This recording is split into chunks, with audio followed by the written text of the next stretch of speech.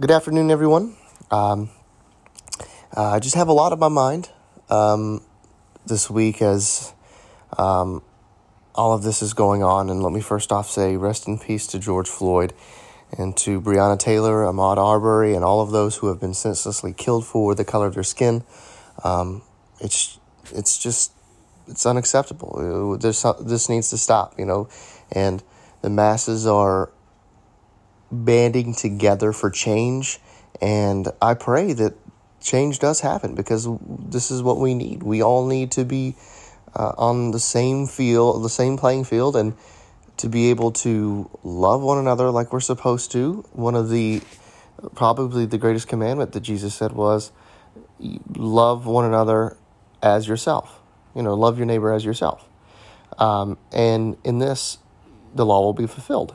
So, but I also just wanted to come clean because maybe this is my OCD or just feeling of guilt. But I'm not perfect, and I never claimed to be perfect. And I, in my life, have said things out of anger that if some of my brothers or sisters heard, they would be very hurt. And I wanted to come clean and to say that I am truly sorry for saying those things. And I just felt guilty for all of the stuff that is going on.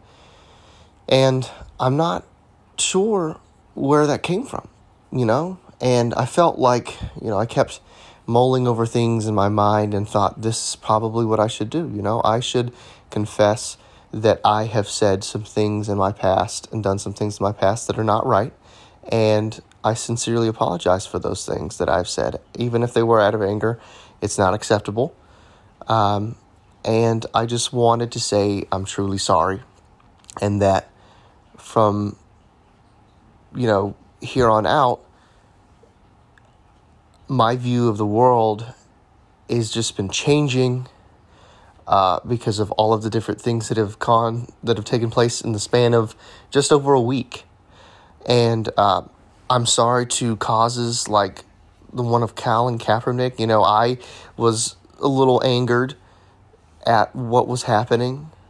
I mean, not extremely angry, but, a little unsettled. But now I see the bigger picture here. And so I'm sorry to him and to the people that supported his cause and support his cause, because that's the change that we need to get behind, change for the better.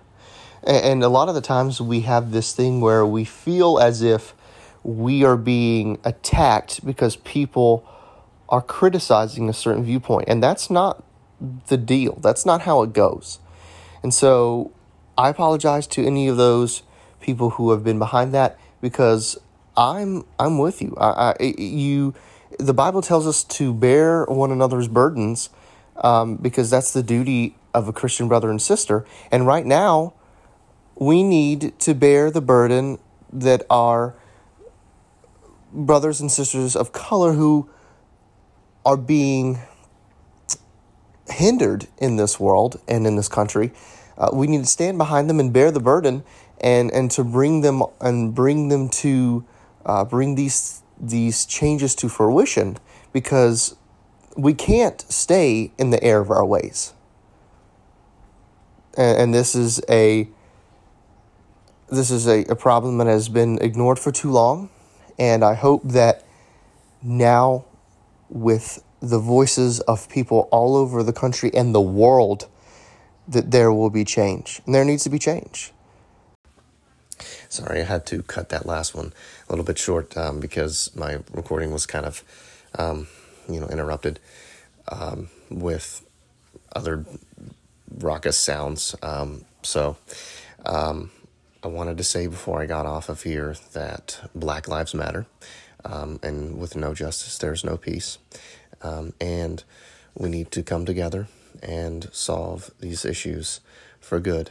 And there's no way that we're not going to do that. There's no way we're going to do that without being arm in arm with our brothers and sisters across the world, the country, and without the power of Jesus Christ and the Holy Spirit. And so I just wanted to say God bless you all, and I'm here for you no matter what.